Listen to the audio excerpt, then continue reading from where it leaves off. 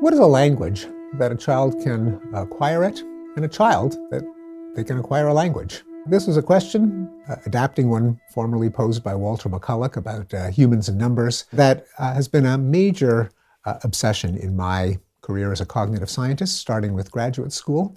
I took an interest in it because Noam Chomsky had made it a famous controversy within cognitive science. He had taken a strong nature stance in the age-old nature-nurture debate when it came to language. He famously argued, again in contrast to B.F. Skinner, that children came wired with an ability to acquire a language. It's part of what it means to be a human, and children obviously can't be born with any particular language, because we know that a child in Japan learns to speak Japanese and in Spain learns to speak Spanish, or Kwak-Yutal, or Yoruba, or whatever the surrounding language has to be. But on the other hand, you expose a child to any of the world's 6,000 languages, and the child will end up speaking. You expose a house cat or a chimpanzee to the same stimuli, and they don't end up speaking. So what's the difference? I wanted to make sense of it from the point of view of what is the algorithm that the child is born with, so to speak, the mental circuitry that allows them to go from hearing parents and other kids go wow, wow, wow, wow, wow, wow, wow, wow, wow, and then a couple of years later being able to hold up their end of the conversation, whatever the language is. It's almost a miracle. How does that happen? There was a field of child language acquisition when I was a graduate student. My other advisor, Roger Brown, was one of the pioneers. But I always found it a little bit unsatisfying that you could really spend all day listening to kids talk and still not get any insight as to what makes them so good at it. To this day, nothing beats a child, including our best artificial intelligence systems. You ask Siri a question, or Cortana, or any of the computer assistants. They're pretty impressive compared to the way they were 10 years ago. But on the other hand, they're also, in many ways, incredibly stupid. You ask an artificial intelligence system, did George Washington use a computer? And what you'll get back is a computer program at George Washington High School. That is, they kind of know what the words are, but they don't actually parse the syntax to figure out who did what to whom. Kids do. By the time they're 3 or 4, how do they do it? Now, Chomsky suggested that kids are born with a language acquisition device, not a gadget, but a way of referring to the preparation of brain circuitry. I was curious as to how it worked. What algorithm did it implement? Even though I was not a student of Chomsky's, I wasn't particularly sympathetic to the idea of an innate universal grammar. But thinking through what it would take, I started to warm up to the idea when I realized that no learning device can be a tabula rasa, a blank slate.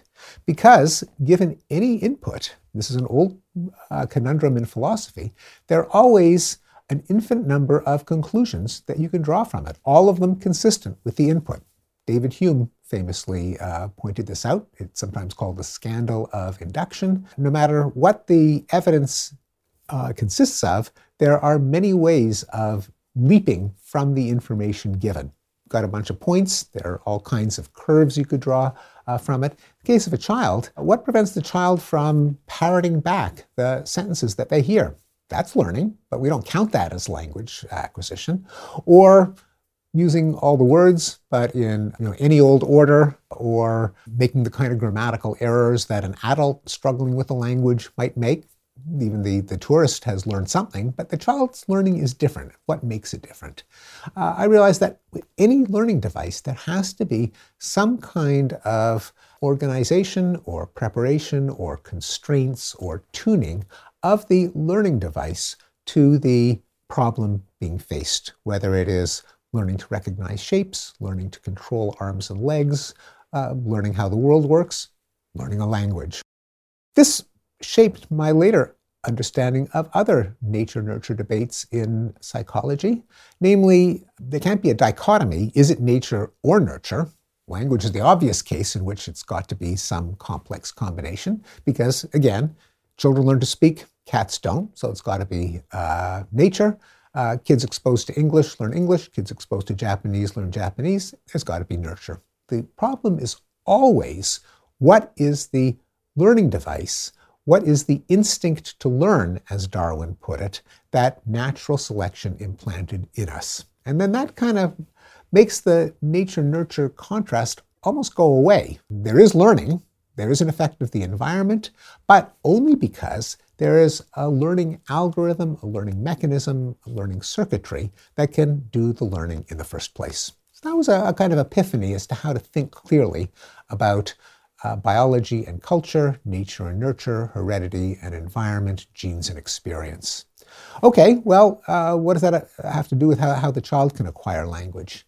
Another epiphany that I had was that it is not just a case of cryptography. That is, it's not as if the child is like a World War II codebreaker who gets a set of signals with an unknown message and has to try to figure out what are the statistical probabilities of one sound coming after another sound. For one thing, that's not what language is for. We don't just go blah, blah, blah, blah, and make sound. We use language to convey meaning, to get ideas in other people's heads, to win friends and influence people. And the child is not just an auditory system in a box that is just processing sound. Kids interact with the world. They interact with their parents and their siblings. And anyone who plays with a baby knows that even before the baby can talk, an awful lot is going on in the baby's head. The baby is making sense of the world, keeping track of cause and effect and physical objects and the intentions of other people. A fascinating field of science pioneered by two of my colleagues, Susan Carey and Elizabeth Spelke. Well, based in part on their ideas that there is a rich mental life in the child prior to acquiring a language. The fact that a language itself is not just a bunch of sounds, it's not like scat singing, like shooby-dooby-doo-ah, but it means something, meant that the way of conceptualizing the problem of language acquisition suddenly became clear. Namely, the baby who's already making sense of the world has a kind of inkling, a kind of guess as to what the parent, say, is trying to get across, and juxtaposes that with the sounds coming out of the parent's mouth or the gestures in the case of a signing parent. And the task is to map the meaning guessed from the context with the sound.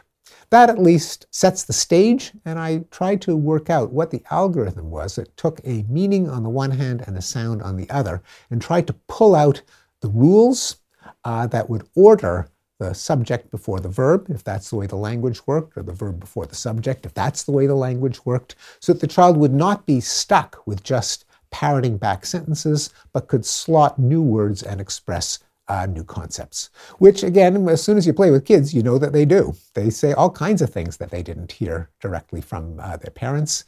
Mommy, can I put my head in the mailbox so the mailman can know where I are? Even before that, a child having their hands washed because there's jam on their fingers, the child might say, all gone sticky, something that was their own coinage, their own creation, showing that the creative ability to combine words into using rules and patterns is there from the get-go. Another implication of this overall picture of language acquisition is that it shows that language and thought can't be the same thing. If they were, how would you ever learn a language? Given that the way that thoughts are expressed in words differ from language to language, you would have a vicious circle if thought consisted only of language. Rather, some kind of thought has to occur before there's language in order to make it possible for the child to learn a language in the first place. Images are part of that non-linguistic understanding of the world that allows the child to kind of pull herself up by her bootstraps to get into the language system, but also more abstract understanding of cause and effect, who did what to whom, what the philosopher Jerry Fodor called mentalese, the hypothetical language of thought, which is in the child's brain before they start to try to crack the code of language itself.